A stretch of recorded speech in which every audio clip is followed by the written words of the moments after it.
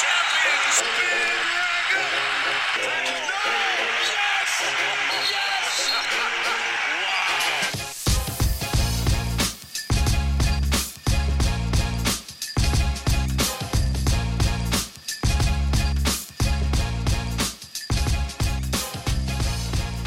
Hello everyone and welcome back. It's the Full 40. It's Chris and Rob, brought to you by Nova Insider. And unlike last week, we are excited again. It's nice to win. Yeah, I like feels winning. good to win. 2-0 on the week. Shocking. And obviously the big news coming from this week is that Nova Insider actually ordered our t-shirts. Yes, as everyone has been waiting for, with bated breath, they're coming at some point. We don't know when, but they have been ordered. Yeah, we didn't order a lot, to be clear. Yeah, but we owe some people some t-shirts, so we'll get some people some t-shirts. That's right. Yeah. You'll get it around the time when Villanova finally loses this season. I'm trying to do some math here. That could be very quickly. Yeah. That could be like tomorrow. So you may want to backtrack on that promise. Just saying. Yeah, fair enough. But that's what we do here. We just simply overpromise and underdeliver constantly. Right. So, yeah, let's get into it. Good week, 2-0 week. Yeah. Candidly, I don't think people really care about us talking about the Butler game all that much.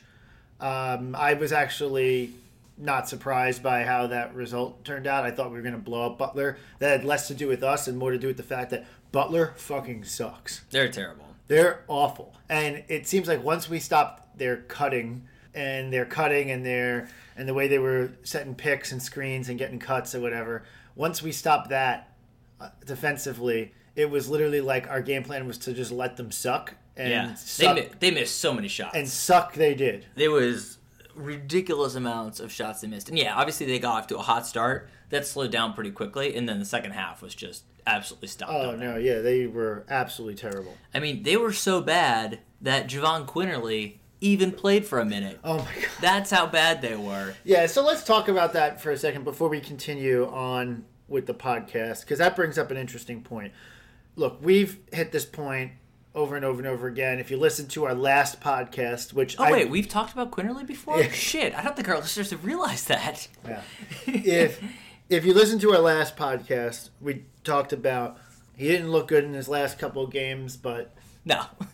And look, at this point, after this week and how this week turned out, it's very clear that Jay has a 7-man rotation that'll turn into a 7+, depending on the opponent, because Swider's back, which is huge. He played a big 1 minute as well. Yeah. Very impactful. So Swider's back, Quinterly, obviously. Those guys aren't going to see more than 10 minutes collectively there's in no any way. given game. There's no way. Don't expect it. Yeah. Here on out. Don't expect it. It is what it is. I'm not saying you have to like it, but it just is what's going to happen. No, I think Jay's playing time, Jay's minute dispersion this week is very much the answer to how are the coming weeks going to play out. This is what it is. He knows what his guys are. And he's Jay's not going to ride or die with the guys that are those 7 guys. Not changing now. So no. we were wrong. It happens.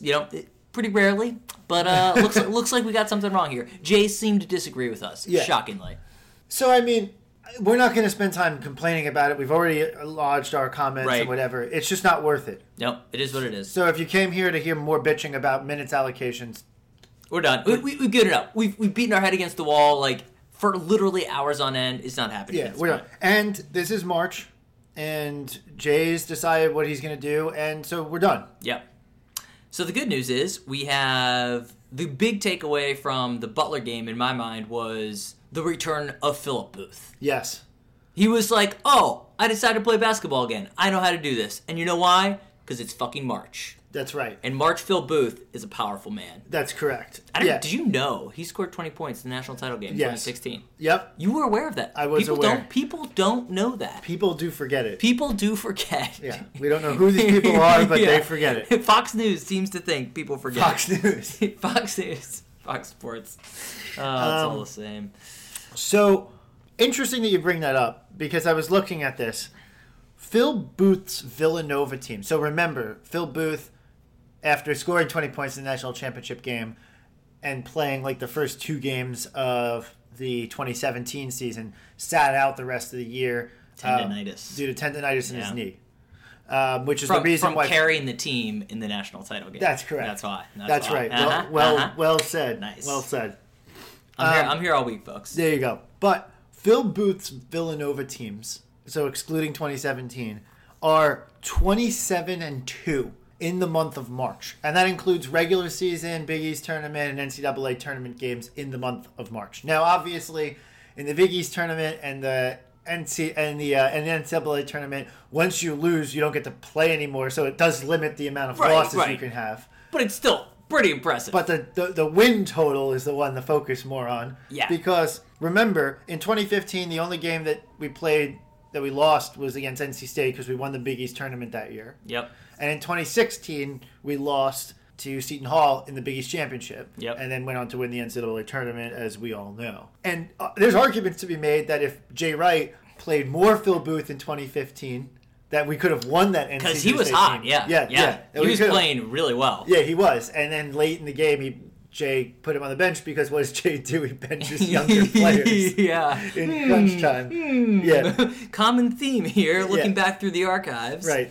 Which worked out for him in 2016 because he had Booth in over Brunson. Yeah, that's true. That's true. So, whatever. You win some, you lose some, I guess. That's right. But that Seton Hall Big East tournament championship loss in 2016 was the last time that a Phil Booth Villanova team lost a game in the month of March. Kind of crazy. That is absolutely outrageous. That's really good. Yeah. So, takeaway is Phil Booth needs to keep playing like he did against Butler, and we'll be fine. Phil Booth has won 17 straight games in the month of March. And of course, it can only be attributed to his talent. That's correct. We attribute those wins solely to Phil Booth. Booth. Yes. But it is pretty wild. It really, it's a good stat. 3 years. He hasn't lost in 3 years. That's pretty good. In the month of March. Now, obviously, we're not banking on that happening this year, but if he shoots, what did he shoot against Butler? 8 for 12, 4 for 7 from 3? Like, yeah. All right, that'll help the team. Yeah. Go back to heater in January, Phil Booth, and hey, we got a shot here. Yeah, and just to be clear, when I say month of March, I'm also including April because Yes. Yeah. Because that's where true winners play their games. That's correct. And we are true winners. So yeah, March Phil Booth is a good Phil Booth. Yeah. And it was a very good Phil Booth yesterday. Yeah. 28 points in his final home game of his career, and a fitting end. Yeah. A fitting end. And to be fair to everyone else around the team, and then I think we'll pivot off of Butler and focus more on Marquette. Fair to everyone else on the team, even though, again, it was a Booth and Pascal show. Pascal had 12, 5, and 5, so a really good, filled up the stat box. Nice. Is that it was a pretty well-rounded victory, actually. It's not to say that we got double-digit points out of anyone other than Bay. Yeah. Who continues to be just a freshman that is beyond his years. Right? Hey, baby. We do love Sadiq. Not sure if people know. But Samuels chipped in 7. Gillespie had 8 on 40% three-point shooting, which is huge. Hopefully breaking out that slump a little bit. Cremo hit a 3. Shocking. Yeah. So Big day. I think we should tell. We have a bet going on amongst our group of friends. In that the bet is the over/under was. I think it was 8, right? Yeah, it was technically 7.5 because 8 was Technically, the over/under was 7.5. In terms of numerically, how many 3-pointers would Joe Cremo hit in the month of March? I took the under. Everyone took the under except me. And you might be surprised to hear that I took the over, but I'm just banking on the fact that he's been so bad from deep that he has to get some. So, he did hit 1 yesterday. He got 1 for you. So, which I think, so let's see. Then we've got 1 more game, 1 more regular season. We've presumably got at least 2 games in the Big East. So, he's got 3 games and then at least 4. So he's got presumably at least 5, maybe 6 games left to do it. Yeah. So he's got to average a bit over 1 a game. He's got to step it up. So 1 was good enough to at least feel like I'm definitely not going to lose. You've got a shot. Yeah. I've got a shot. If he has a St. John's game where he was on a heater and hit 4, which I then think it's is going his to change the season cards. high. Yeah. Oh, by far. So not banking on that. No, not banking on it. But in any given game, if he gets hot, whatever. Yeah, he could have a Jermaine Samuels out-of-body experience. You never know. Right. Well, also, if he play like a low-seeded team in the first round, yeah, it theoretically could be more in his speed, and might be a little bit better in that type of game. Yeah, bring him back to his comfort zone. That's right. All right. Should we switch gears to Marquette? Yeah, I think we got to get there. So I think the headline for Marquette, and we should make a couple announcements here. The ARF Alpha Dog of the week is Jermaine Samuels. Yes. Easily. And while we're giving out awards, we're just going to give him Shaq Fit Man Play of the Week was the dunk down the lane to kind of get the scoring started against Marquette. Correct. So Samuels sweeps the awards for the week. Big day. We texted Jermaine about this. He was pretty pumped about it. He's like, hey, man, this means a lot. He's definitely going to, like, print out the DM, put it on his wall. I'm sure it's going to, like, he'll probably send it to his family, like, all that good stuff. It's a big day. People really appreciate these awards. Jermaine Windex Samuels. Yes, that's terrible. I'm sticking with it. Absolutely terrible. That's it. He has, like, continued to pick up, like, stupid boards numbers. Yes. Yeah. He had 11 in the Butler game. Yeah. And he was good. 29 and 9 in the Marquette game. Yeah. So Jermaine has just been, like, it's crazy to me, like, the statistic that really just jumps out at me, and they kept putting it up yesterday. He had 29 points in the Marquette game. He had 26 points cumulatively in the previous 10. That's silly. And the thing that really just has to agitate you, is what the fuck were we doing for those 10 games that Jermaine averaged 2.6 points a game? Well, it was interesting if you listen to, like, Jay in the post game. I think he made some comment about, like, oh, we had been talking to Jermaine about, like, when to shoot, when not to shoot. So it definitely sounds like there was some element of coaching that made him really hesitant to shoot it. That said, I would hope the coaching wasn't that blatant that it's like, don't shoot the ball. Because, like, we complained about it many times on this podcast, and you see the difference in the offense, in what we can do when he's willing to let the ball fly. What did he get? He shot like 13 threes or something like that. It was crazy. Game. Yeah. I think he was like 5 for 13. It was really nuts. Like, he obviously doesn't need to shoot 13 threes a game, but, like, if he's shooting for, like, 3 or 4 a game, that's awesome, just because it opens up our offense so much. You see the impact on the offense, because in the Butler game, what happened? He didn't get nearly as open. Yeah. He shot when open. Yep. He made relatively good plays on offense. He had 7 points. Yeah. Not like crazy. Couple unforced errors. Like, it wasn't great. Yeah, it wasn't his best game, but because he played well in the Marquette game, now Butler extends their defense out. Yeah. And what happens? Phil Booth, Pascal, Gillespie, etc. now aren't as covered and can have more open looks. So if he catches the ball and then we get a pass, we get a piece of the paint and pass it out, someone's going to be open. Right. And it totally changes the game. And I think obviously you can point to a couple of the errors that he made in the Butler game and be like, I wish that didn't happen. That said, I would absolutely take the couple errors for him being aggressive when it makes sense. Like, I want him to shoot the ball. I want him to take the drive, because then people feel like they actually have to guard him. Otherwise, it's just Dada standing out there, and everybody knows Dada's not driving the lane and shooting, so that's what makes Samuels more dynamic. Yes. And, I mean, we've said this ad nauseum. Jermaine's strong, powerful, athletic, etc. Use those skills. Yeah, absolutely. Right? Like, just standing out there and kind of being on the perimeter and not doing anything is just a waste. Yeah, for sure. It's a waste of his skill set, for sure. Yeah, so that was a huge game, and shockingly, Steve Worcestershire, whatever his name is, Worcestershire sauce. Worcestershire sauce, Steve Sweaty, as we called him, I think, didn't game plan for Jermaine Samuels knocking down 30 points. Right. So, I mean, look, that was obviously the key to the victory. Without him, we're not even close to sniffing that game. Right. Which is, I mean, for the team, that's a huge fucking game. Like, that is, like, we're sitting here, what was it? We had 3 losses in a row. And I'm sitting there thinking, oh my God, now we have to play Marquette? Like, are you kidding me? And we talked about it. We said it could be 4. It could have been 5. Like, we could have easily lost to Marquette. We could have stumbled into Butler, and then the season's just totally falling apart. Right. And that didn't happen. So it's got to give this team a little bit more confidence to say, like, all right, we got a shot. We can make some noise still. Yes. We can play with the If nothing else, for the love of God, Jay and Samuels, keep Samuels aggressive. Yeah. His mental state, the advice we have to be giving him is I would rather it go to the extent of fucking hubris. Yeah. Than go anywhere the other direction. Well, I'd rather him be overly confident. Which means Jay will inevitably tell Samuels to stop shooting the ball. Probably like, stop. You know what? Just sit on the bench. Yeah. Just sit on the bench. It's fine. It's Right. fine. Don't worry about it. I honestly would rather that. I'd rather the over totally aggression. Totally. It makes things better. It makes our offense better. Yeah. Because the unsaid piece of that Marquette game, offensively, I want to get to defense in a second. Yeah. Offensively, is that because Samuels played well and because of all that, it hid the fact that we actually didn't shoot the ball well in that game. But the biggest difference in Marquette and Butler versus the 3 games previous, and frankly, a lot of the games earlier in March and in January that we won, is that our offense looked more like a textbook Villanova offense. Yes. The ball was moving. Yes. We got pieces of the paint. We were driving.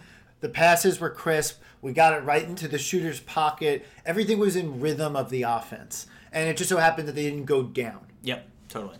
Right. So that was such a key point in that game. It made such a big difference. And you honestly, like, it leads to less runouts. The offense can get set. It gives more opportunities for offensive boards because when you see a guy, like the offense, the team knows that when you see a guy get a wide open look from deep, everyone knows that shot's going up. Yep. So Jermaine being aggressive and shooting the shot, like, people collapse on the boards. They know what to do, so we get more offensive rebounds. It leads to less runouts. The team knows to get back, etc. When you're just taking a 3 and firing it off the bounce, or like hero ball type shit, or when Jermaine Jermaine doesn't shoot, right? That leads to an opportunity where you got to all of a sudden do it all over again to find an open shooter. Yeah, exactly. And we've talked about that in the past, but thank God, and I hope that it's done, and I have a sense that it is, because even in the Butler game, he did pull the trigger a couple of times to shoot and to make a play, etc. So you could see the confidence was there. We just cannot have that go. Yeah. Because I think that'll be such a critical success factor in March. And it's one of these things that you look back on, and I don't want to relive the past too much, but it's like, man, if we had taken this philosophy for the month of January and early February when Samuels wasn't shooting, you wonder, all right, like, could have things played out a little bit differently? Like, would he have had more confidence even at this point? I don't know. Whatever. Should we talk about defense a little bit? Yes. Can we talk about Saddiq Bey? Yeah, Saddiq Bey is fantastic. Amazing. We mentioned him, I don't know, a few podcasts ago, talking about his defensive potential. But man, him on Howard it's a total game changer. Absolutely terrific. He can guard Marcus Howard. Now, it's not like perfect, and we had to switch, and we have a switching defense and all of that. But Jay was clearly, his strategy was Bey and Samuels on Marcus Howard. And Marcus Howard still did some Marcus Howard things, including traveling like 1,000 times and never getting called for it, which I posted on our Twitter. And shouts to a friend of the pod, Brian, who graduated in 2008, who sent us those videos and pointed me out to it. I got the sense that he was traveling everything and every other time. And some people pointed out that some of the charge calls might have been bad. I think 1 or 2 of them we probably got fortunate on. Yeah. But I think that the calls that Marquette got in that game outweighed it. Like, we won by 6. And I think if that whistle was fair, it could have been actually more like 10 or 12. Interesting. Yeah. I think that they got a very, very, very fair whistle in that game. Despite the fact that Big East fans like to think that we get all the calls. Oh my gosh, I know, seriously. But yeah, so Howard obviously did some Howard things. He had 25 points, but the Hausers were 13 and 8. I mean, not bad. Crazy. Not crazy, but whatever. And then the biggest difference last game to this game was Sakar Anum, who was excellent against us last time, and we really focused in on him this time. Yeah. Howard was only 4 for 11 from 3. Like, that's pretty good. I mean, it's 36%, but, like, that's definitely down from what he normally shoots. So, yeah, look, all in all... Some of that was luck chucks at the end of the game. Yeah. But oh, God, he had that one, like, step-back 3 that was in the corner. That was unreal. Yeah. But, yeah, I mean, look, the takeaway from that is the defense can look good. Saddiq Bey has a very bright future, as I think we've alluded to in the past. And I posted this on Twitter, but our Ken Pom adjusted defensive rating, and for those who aren't like stat heads, Ken Pom just measures offensive and defensive efficiencies. our ranking relative, and he does it for all the teams. So there's 353 teams in Division 1. Yeah. Our ranking was bad. And it's still not good. Yeah. But our ranking was like literally like high 80s, low 90s, which is for most of the season, which is terrible. Yeah. Which is not like doesn't bode well for success. No. In the last 2 games, which by the way, this is statistical accumulation, right? In the last 2 games alone, we're already gotten ourselves into the rankings of the top 70 of teams defensively. So go in the right direction. Which is like 20-point jump, which is dramatic. Now, obviously, we're not going to get to like top 10, top 20, top 30, but if we can, like overall for the season, but if we continue to trend in this direction, like we did against Marquette and Butler, like we have a very good chance to win some games in March because defense travels better than offense. And if this offensive rhythm that we've started to reestablish with Samuels being more aggressive and Collin kind of getting his shooting form back, hopefully, and Booth and Pascal getting their legs under them, there is a path for this team to win 2 games in March. I mean, obviously, if the bracket breaks down well for us 3, but we'll just go with 2. Yeah. We'll talk about that in the second half. Yeah, that's going to be huge. So, I mean, with that, I think that really covers. I think so. Yeah. Should we talk quickly about? We got Seton Hall coming up this week. We've only got 1 game. Yeah, so we have a week off, which we've talked about ad nauseum, both on Twitter and on here, and how big this week off is. And Jay's got to get these guys rested, and obviously, but manage that between rested and staying sharp and not be rusty. Yeah. And I trust Jay to figure that out with Shaq and everyone. They've proven they can do that. yeah. Presumably they're like pretty good at their job. Yeah. So we got Seton Hall coming up on Saturday at noon. They finally announced the game time at noon. It was so weird. Why did they hold it all because they want to stack the games for like figured. implication and conference implications, etc. Yeah, so you're not basically mailing in a game type thing. Right. And they also are guarding against like when are they going to put the games because you got Duke UNC that night. Yeah. And you got other big games going on. They want to try and maximize the eyeballs. So, wow, it's nice Fox Sports would actually think about that. Shocking. Yeah, it is shocking. It is shocking. Unusual. So, you got Seton Hall, who's going to be on the ropes. Yeah. Right? And they are on the ropes. They just lost at Georgetown. Yeah. Which we'll get to all of this bubble talk in the second half. But Seton Hall is going to be on the ropes, and they have 2 games coming up this week that are huge. Marquette's visiting them on Wednesday, and we're visiting them on Saturday. Yeah. That's an awesome homestand to have. In terms of potential, if you're a team on the bubble trying to get in, the opportunity is right in front of you. Yes, correct. Like if you win those 2 games, you're in. You're in. No question. Even at 18 and 12, as bad as that sounds, with how bad the bubble is and the wins they have, which they would have wins over again Kentucky and Maryland, right, are huge. And you take those 2 games and you tack on wins against Marquette and Villanova, and all of a sudden that's a solid resume. For sure. So they're going to be primed to go. Right. That said, they could also get crushed by Marquette and then come into our game just absolutely defeated. Yeah. Which, frankly, is what I think is going to happen. I think we're going to stomp them. So I actually think they're going to beat Marquette. Whoa. Hot take there. Yes. I have a 5. Keep posting. I said, don't buy your Thursday evening tickets yet. Because there's a chance that we end up winning this conference. Or getting the first seed, 1 seed in the conference. That'd be crazy. I don't think that there's a pathway for us to actually outright win solo the Big East regular season conference. But Marquette only has, if we win on Saturday, Marquette only has to lose once. They're playing at Creighton today as we speak, which is 3:00 on Sunday. Yeah. But Marquette has 2 big games coming up against obviously Seton Hall.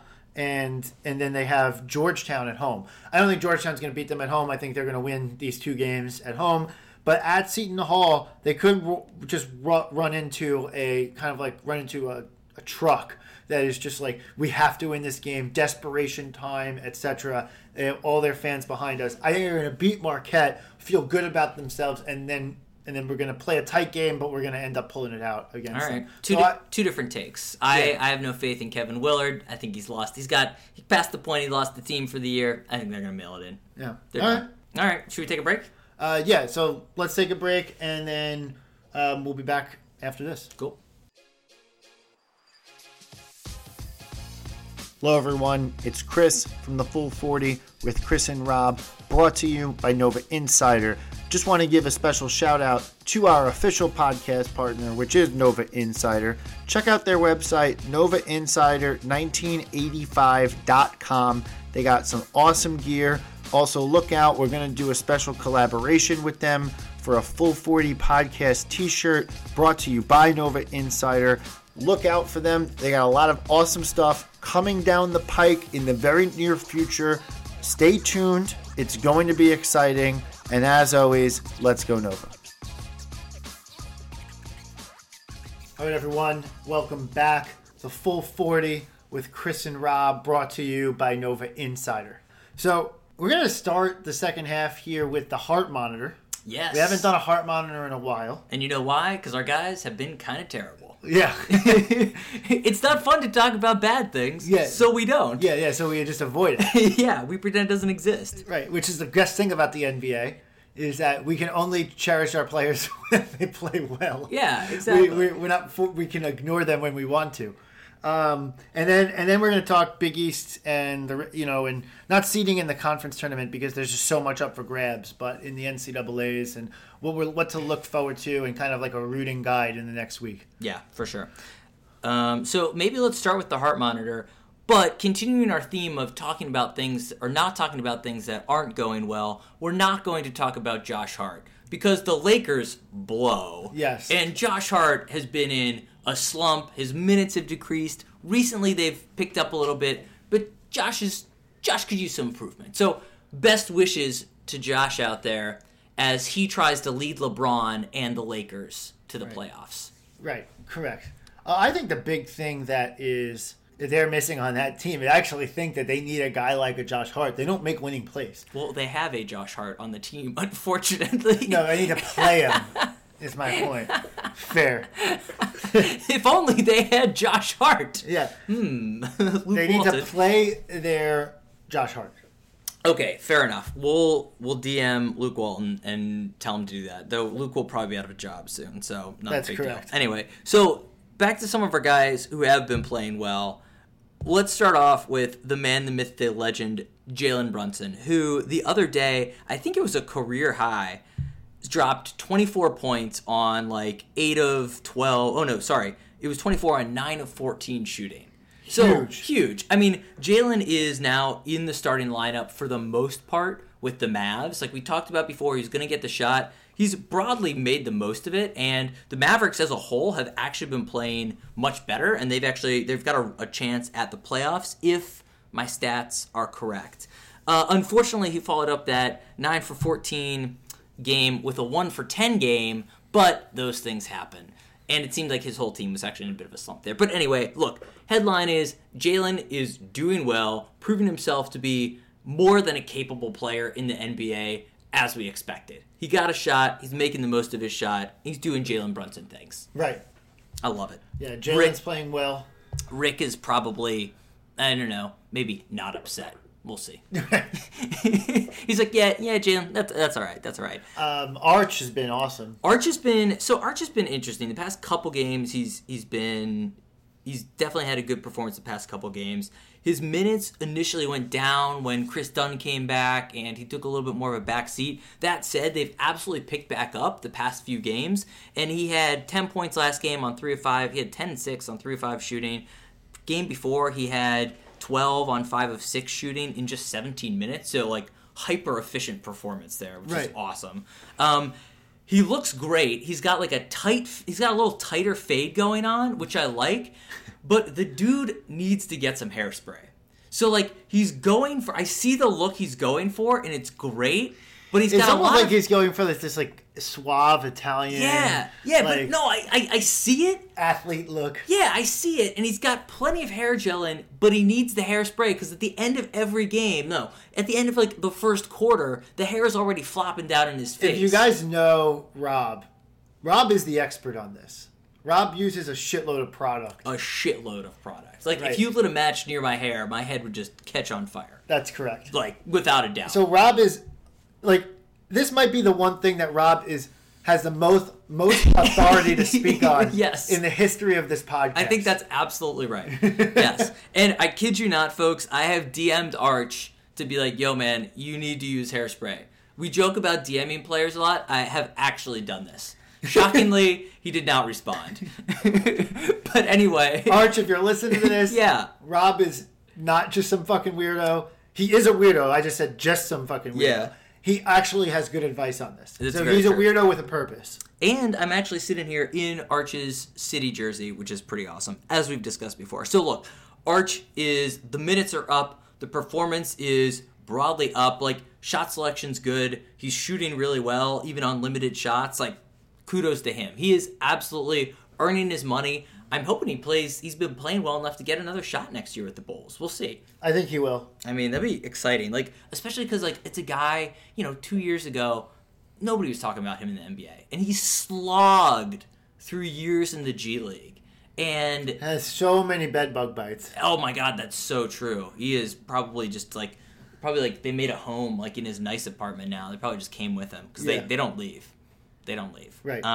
But yeah, it's awesome to see him really making the most of this and probably earning a second NBA contract, which is super legit.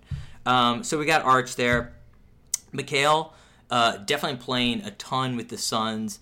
Shots, I would say, tend to be pretty limited, but he's been playing well, plays super well defensively, and the Suns actually just had a couple nice wins, actually. So kudos to Mikal, continuing to make some noise. He's the rookies steals leader. Yeah, like hyper-specific stat. That's like an ESPN stat. He has the most steals of like rookies who are above 6'7" and have like 3 left toes. I don't know. It doesn't surprise you to hear that. No, it's stupid. With his Inspector Gadget arms. Yeah, it's so anyway, so Mikal doing Mikal things, and still eating lots of Chipotle, which is great. I see that on the Insta all the time. It's important. It is important. He probably needs to still put on like some bulk onto his frame. So their coaching staff's probably like, yeah, dude, just keep going to just Chipotle. Eat as much rice and meat as you can. Yeah, absolutely. You will get no vegetables. I need to be on that Shaq Fit plan. That's right. All right, so that's Mikal. And then the guy we always skip over, Kyle. Kyle's just been... So the Raptors continue to kill it. And Kyle is playing a critical role, as you'd expect. He made... Along with Kawhi. Yeah, for sure. I mean, that dude is playing amazingly. But anyway, Kyle's just been great. He had 19, 10, and 7 last game. And 2 games prior to that had 19, 10, and 4. So, like, he is spreading the ball around, dishing out the assists to Kawhi, leading that team to what is hopefully a run at the Eastern Conference Finals and maybe actually a spot in the finals overall, where they will inevitably play the Warriors. Yeah. The East is an interesting place this year because you have a few teams that really have a shot. The 76ers are pretty sick. Yeah. The Bucks. The Bucks are in first. Right. Of which Dante is leading the team in not playing. Yeah. He his defense, he's been hurt. Yes. He's been hurt. He's been working his way back from injury. And getting some bed bugs as well. And yeah, definitely getting some bed bugs. But he's not going to sniff the floor this year. And just to backtrack here, we've mentioned the bed bugs. Rob, we made a joke that in the G League you stay at bed bug ridden hotels. Because you do. Several games ago. So we've just established the fact that NBA G League players have bed bugs. That's probably why Omari lost his weight so quickly. Because when the Hawks sent him back down to the G League, he's like, shit, man, there are so many bed bugs here. I need to lose this weight so I can get back up. That's right. Good motivation. Good motivation. Absolutely. Yeah. That's true. And he did lose a lot of weight, so good for him. Chef is killing it in the G League. Chef is actually killing it in the G League. Yeah. At this point, he just lives with bed bugs. They're like his best friend. Yeah, he high fives them when he walks in the door. He does. But he performs very well. Sick game. Thanks, bed bug. Thanks, bed bugs. Oh my god, terrible. But I think those are most of our guys. So yeah, Kyle's doing great things. Oh, you started talking about the East. If you had any point there. It's just the Celtics have been weird because everyone thought that the Celtics were going to be the team this year in the East, and they've been in like disarray. Oh yeah, they're an absolutely hot mess at this point. So, I'm pretty sure you and I could take on the Celtics if we played them. We would literally take them on. We would get destroyed. But right. Yeah. Anyway, all right. I think that's enough heart monitor for now. Headline is guys are doing well, making some noise. Villanovans in the league, getting shit done. Yeah, and especially in the month of March, it's going to really turn up.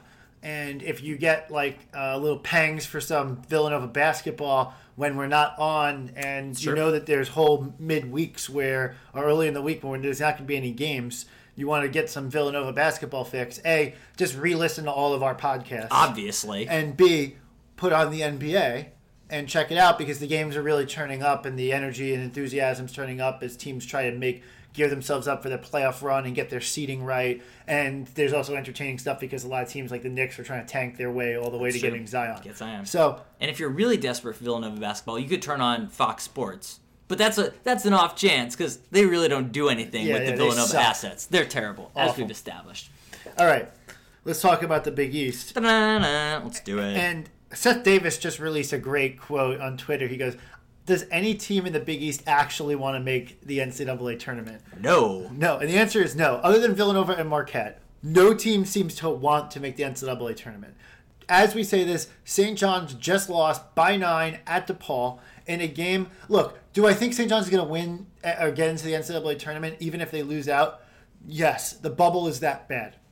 That's it. But St. John's seems determined to test that fact. Chris Mullen is the worst coach in the history of the Big East. Boo. Wow. In the history of the Big East.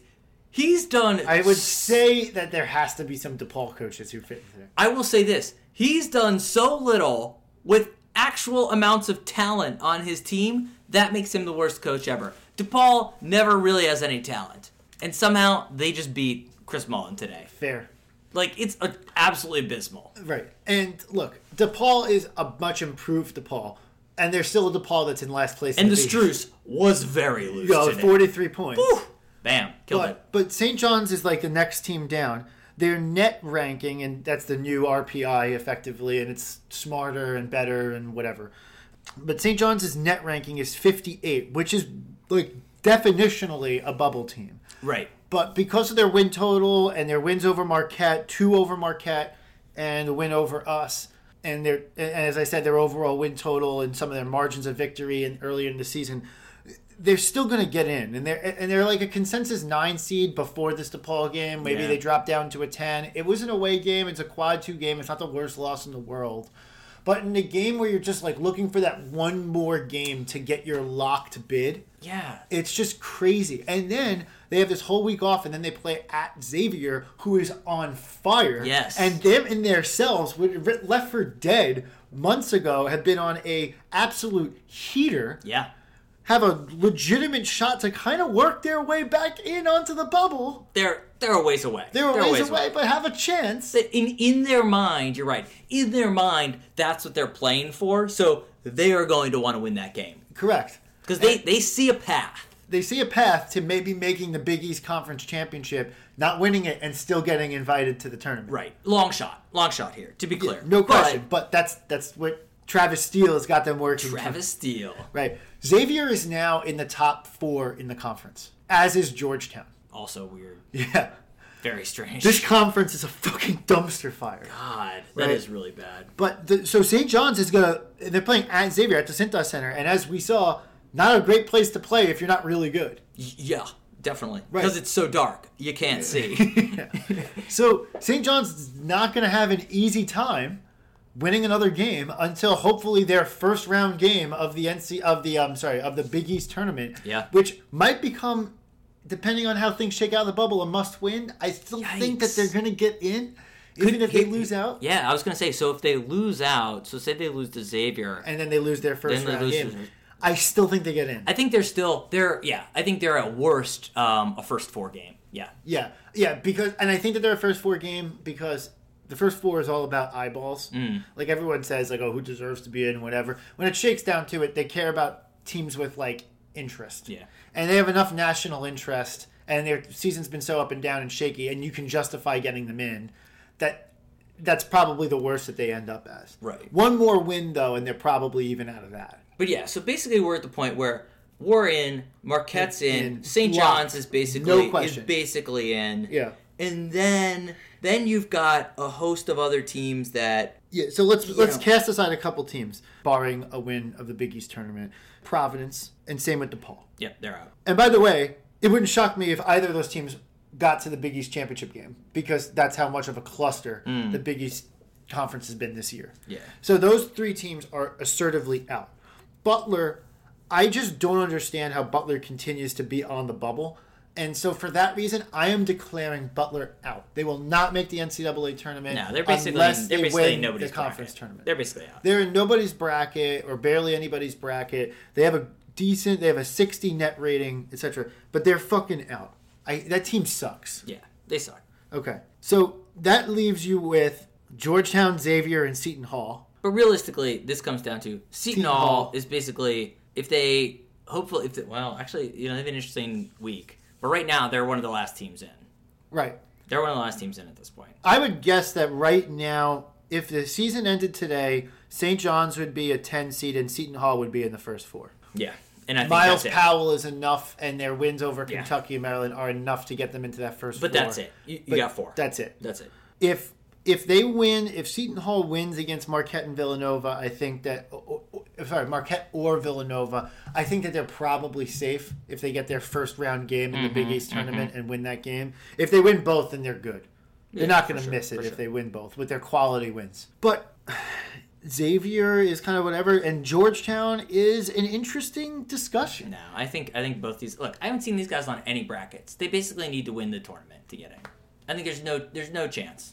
I wouldn't say no chance. If they make it to this Big East, if they win, make it to the Big East semifinal or the championship game and don't win the Big East tournament, they could find their way in. Xavier and Georgetown both. Georgetown has enough numerical wins to do it. So, I mean, look, it's a weird thing. We have a lot of teams, like the whole conference is living bubble out. Yeah. Let's talk about us, though. So realistically right now, we're penciled in as a 6 seed at this point. On most brackets, we're a 6 seed, which to me, I was frankly surprised about. I was like, all right, great. So, I mean, I think the Marquette win definitely helped that, right? So we're at a 6, which means we're in the 6 versus 11 game. And then win that, we would play whoever the 3 seed is, right? Yeah. How high do you think we can realistically go in terms of seeding, though? I think the 3 seed's out of the question at this point. I don't think we could, if we win out. Do you get to 26 and 8? So I think the way to do it is if we look at teams that are ahead of us, right? So look at the teams that are on the 5 line, which is Wisconsin, Iowa State, K-State, Nevada. So Wisconsin and Iowa State are trending down. Yep. K-State's gonna stay ahead of us. Definitely. They're I would think so. One of They're the top a pretty teams in the solid Big team, 12, which is a great conference. Nevada lost again, and they really don't have good wins. No, they have no good wins. They have no quadrant 1 wins. So if they pick up another couple losses, basically if they don't win their tournament and they pick up another loss before the tournament, we could jump them. We could definitely jump them. Yeah. So and then so the 5 seed's definitely in play. I think the 5 seed is in play, but I think realistically, we've got to get some help on that, and we've got to obviously make a run in our tournament. The 4 seed, I don't think the 4 seed's going to happen. Who we got on the 4 line? The 4 line, you've got. This has Texas Tech. I think Texas Tech's probably Tech's going to be a 3. But you've got Marquette, Va-Tech, Florida State. So, I don't know. There's a Florida State, they could fall apart for sure. That team, I'm really not convinced is very good. So that's a possibility. Marquette, obviously we have some things could happen there, but I don't see us jumping If we down. get to the conference championship and beat them on a neutral and they lose this week, you could make the argument that we could jump them. Yeah, I could see that. But they have a better resume. Yeah. But I think realistically what we're saying is that we've got a shot at a 5, and I think that's what the best you hope for, really. Yeah, if you go 4 out, 26 and 8, you might get the 4 line if certain things break the right way. You got to have a lot of help, because we didn't even get the 4 look when they did the midseason release. Yes. And we were ranked 14th at that point. Right. So I don't think our standings improve. So we need a lot of help if you're going to try and make the right. play. I'm just assuming that there's going to be losses. You got to have a lot of losses. Yeah. I think realistically, Kansas is the one that's in a 3 line right now that could fall behind. Yeah. So then let's talk about who do you want as your 3? Assuming we win our first game. So some of the 3 seeds. You're assuming we're a 6 seed. Assuming we're a 6 seed, yeah. And some of the teams on the 3 line, you've got Houston, Purdue, LSU, Kansas you mentioned. Who do you want to play? Who do you not want to play? Well, assertively, I want to play Kansas. It'll be fun. If I had to choose my opponent, Kansas has just been crushed with injuries. Yep. No Vic. NCAA rulings working against them, etc. That's like a weakened animal. Yeah, it's a weird team. And we would have some revenge on mind. We only lost by a few points at their house. Like, I think it's very feasible that we can win that game I think so. in a round of 32 game. We happen to have their number in March. We do. Jay Wright owns Kansas in March. Yeah. So I probably would invite the Kansas game, but it depends. If Kansas has got a super home court advantage again, like it'd probably be in like something like Kansas City or some bullshit like that. Like then it could be a different game. But compared to the other possible 3 seeds that you mentioned, I think Purdue is in there. I don't want any bit of Purdue. Purdue scares me. You've got Carson Edwards is really you can really got go Matt off. Harms. Harms is pretty We good. have no answer for any guy like Harms or any tall guy like that who's actually talented. Yeah. And then who are the other ones you mentioned? So we've got Houston in there, who just picked up a loss last night, and then LSU. Houston's like so well coached. I know they picked up a loss, but I think that was kind of like a wake-up call loss. I think Houston's excellent. I think Houston was, if you remember, Houston was literally like a buzzer beater deep 3 from Jordan Poole away from being a Sweet 16 team last year and changing the total outcome of that tournament. Yeah. And well, it wouldn't have changed the final outcome. no, it wouldn't have That's changed the for final sure. outcome, but it would have changed who we played. Yeah. For sure. So I think that Houston, I think that they're primed for like a Sweet 16 Elite 8 run this year, and I think that people are underestimating them right now. Not that I love the AAC, but I think that people are underestimating them. Yeah. They should have enough pieces there that it's going to be a tough And I think team. Kelvin Sampson's done just an absolute hell of a job this year. Yeah. I think, frankly, the committee, if it comes down to it, I think the committee will put us with Kansas just because they want the story. It's a nice story if they can make it work.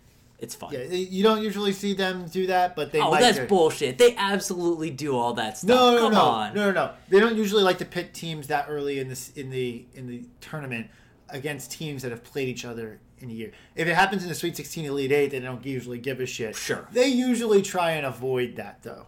But you're right. I get your point that they might try and do it because it'll be an easy ratings win. There are always you look at how they do these matchups, and there are all the rules, and you're right. There are all these principles around it, and then there are always a number of those games every year where you're like, oh yeah, they picked that intentionally. That's the matchup that they wanted. Whether it's the first round game or the second round game, they're absolutely thinking through that. Yeah. A couple of years ago, they had Kentucky, Indiana, they made them play.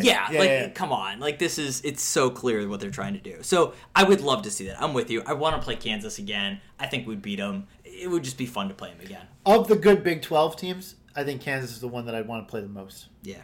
They do not have stuff figured out at this point. Right. Cool. All right, so we've got that. So that's realistically... I think, where do you think we're going to wind up, though? I think actually going to wind up on the 5 line. I think we'll end up at 6. Okay. Yeah. We haven't been a 6 seed since I've been aware of Villanova basketball, which goes back to 2005. We've been a 1, a 2, a 3, a 5. We've been an 8, a 9, and a 12. But I've never seen Villanova be a 6 seed. There you go. So there's a first time for everything. Something new. That's clearly what Jay Wright was shooting for with this season. He's like, I want to be a 6 seed because we've never done that before. Yeah. Yeah. I'm sure that's how he sets his goals. That's exactly right. That's exactly right. Oh, too good. All right, but yeah, I think realistically we end up as a 6. Where do you think Marquette winds up? I think a 3. I think they'll wind up on the 3 line. Or do you think they fall back to a 4? I think it depends. I think if they win the tournament, they win the Big East tournament, they'll be a 3. If not, they'll be a 4. I don't know because they were a 3 seed in the bracket reveal. Yeah. And they beat us in between. Yeah. Too. Yeah, that's true. So, we'll see. We'll see. All right, good stuff to look out for. All right. I don't think I have anything else. We got the Seton Hall game in a week. We got a week off. I feel much better a week later than I did last week. Yeah, that's for sure. What a difference a week can make. All right, so we have one more game in the regular season, and then the Big East tournament and an NCAA tournament. Before we let everyone go, we'll do this prediction every week for the next couple weeks. Where is this team going to finish in the Big East tournament and the NCAA tournament? Big East tournament, I think we're going to lose in the semifinals. Do you have a team that you have in mind or no? Just losing. I could see us... I don't even know how the bracket plays out. But I could see us losing to, like, Xavier again. Some shit like that. Okay. Yeah, but semifinal loss. Okay. And then NCAA's. NCAA's second round loss. I've never seen us lose in the second round. Never happens. Yeah. Never happens. All right. I think we're going to lose in the finals to Marquette. I think the Big East is gonna finally get that 1-2 matchup that they've been looking for forever. Yeah. And I think we're gonna lose in the finals to Marquette. I think it's gonna be a Marcus Howard show. I think it's going to be Marquette's announcement to the world that they're for real on a neutral court, stage, big stage, MSG, etc. They're going to get that 1-2 matchup because there's going to be chaos. DePaul's going to be in the semifinals or some bullshit like that. Ed Cooley, Providence going to be there too, or something. Something crazy is going to happen with that. But then all of a sudden you're going to have big Villanova and Marquette in the finals, and I think they're going to get it. And I think Marquette's going to get us. All right. And then I think we're going to. I don't know why. I just think we're going to make the Sweet 16 this year. All right. I just have it in my head. Obviously, when the bracket comes out, I'll revise my statement. Sure. But gonna knock off Kansas. But I think we're gonna make the Sweet 16 this year because I just think it's just gonna break out in our favor. That would be nice. It would be nice to have that happen for once. Yeah. Cool. All right. That's it. Thank you for listening. We'll be back in a week after the Big East regular season wraps up. Again, appreciate you listening. Stick with us. It is March, and it's an exciting time. Thanks, and as always, let's go Nova.